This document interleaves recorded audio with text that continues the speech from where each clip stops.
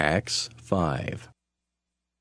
But a certain man named Ananias, with Sapphira his wife, sold a possession, and he kept back part of the proceeds, his wife also being aware of it, and brought a certain part and laid it at the apostles' feet.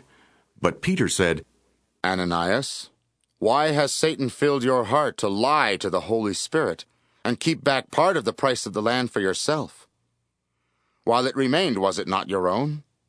And after it was sold, was it not in your own control? Why have you conceived this thing in your heart? You have not lied to men, but to God. Then Ananias, hearing these words, fell down and breathed his last.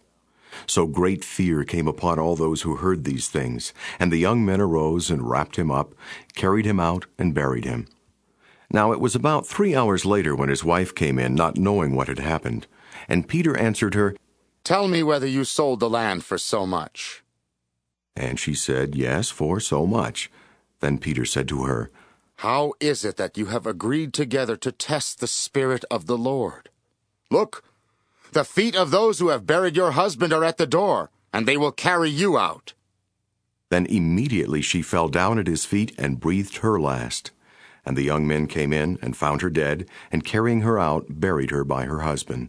So great fear came upon all the church, and upon all who heard these things. And through the hands of the apostles many signs and wonders were done among the people, and they were all with one accord in Solomon's porch. Yet none of the rest dared join them, but the people esteemed them highly. And believers were increasingly added to the Lord, multitudes of both men and women, so that they brought the sick out into the streets and laid them on beds and couches, that at least the shadow of Peter passing by might fall on some of them. Also a multitude gathered from the surrounding cities to Jerusalem, bringing sick people and those who were tormented by unclean spirits, and they were all healed. Then the high priest rose up, and all those who were with him, which is the sect of the Sadducees. And they were filled with indignation, and laid their hands on the apostles, and put them in the common prison.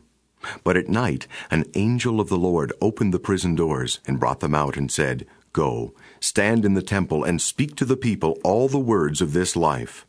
And when they heard that, they entered the temple early in the morning, and taught.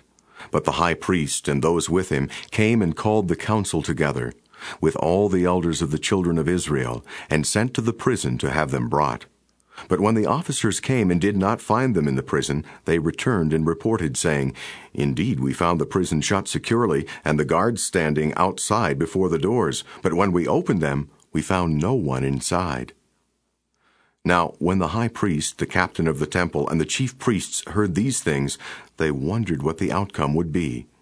Then one came and told them, saying, Look, the men whom you put in prison are standing in the temple and teaching the people. Then the captain went with the officers and brought them without violence, for they feared the people, lest they should be stoned. And when they had brought them, they set them before the council. And the high priest asked them, saying, Did we not strictly command you not to teach in this name?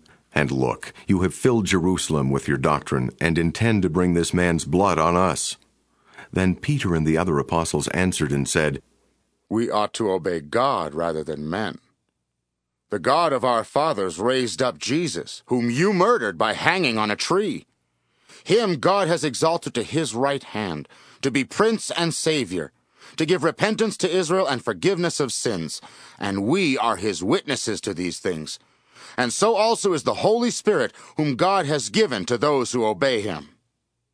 When they heard this, they were furious, and took counsel to kill them. Then one in the council stood up, a Pharisee named Gamaliel, a teacher of the law, held in respect by all the people, and commanded them to put the apostles outside for a little while.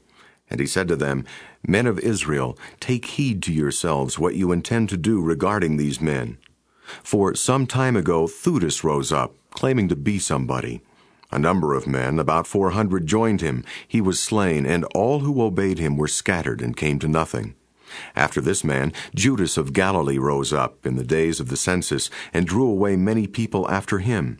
He also perished, and all who obeyed him were dispersed. And now I say to you, keep away from these men, and let them alone. For if this plan or this work is of men, it will come to nothing. But if it is of God, you cannot overthrow it, lest you even be found to fight against God. And they agreed with him. And when they had called for the apostles and beaten them, they commanded that they should not speak in the name of Jesus, and let them go. So they departed from the presence of the council, rejoicing that they were counted worthy to suffer shame for his name. And daily in the temple and in every house they did not cease teaching and preaching Jesus as the Christ.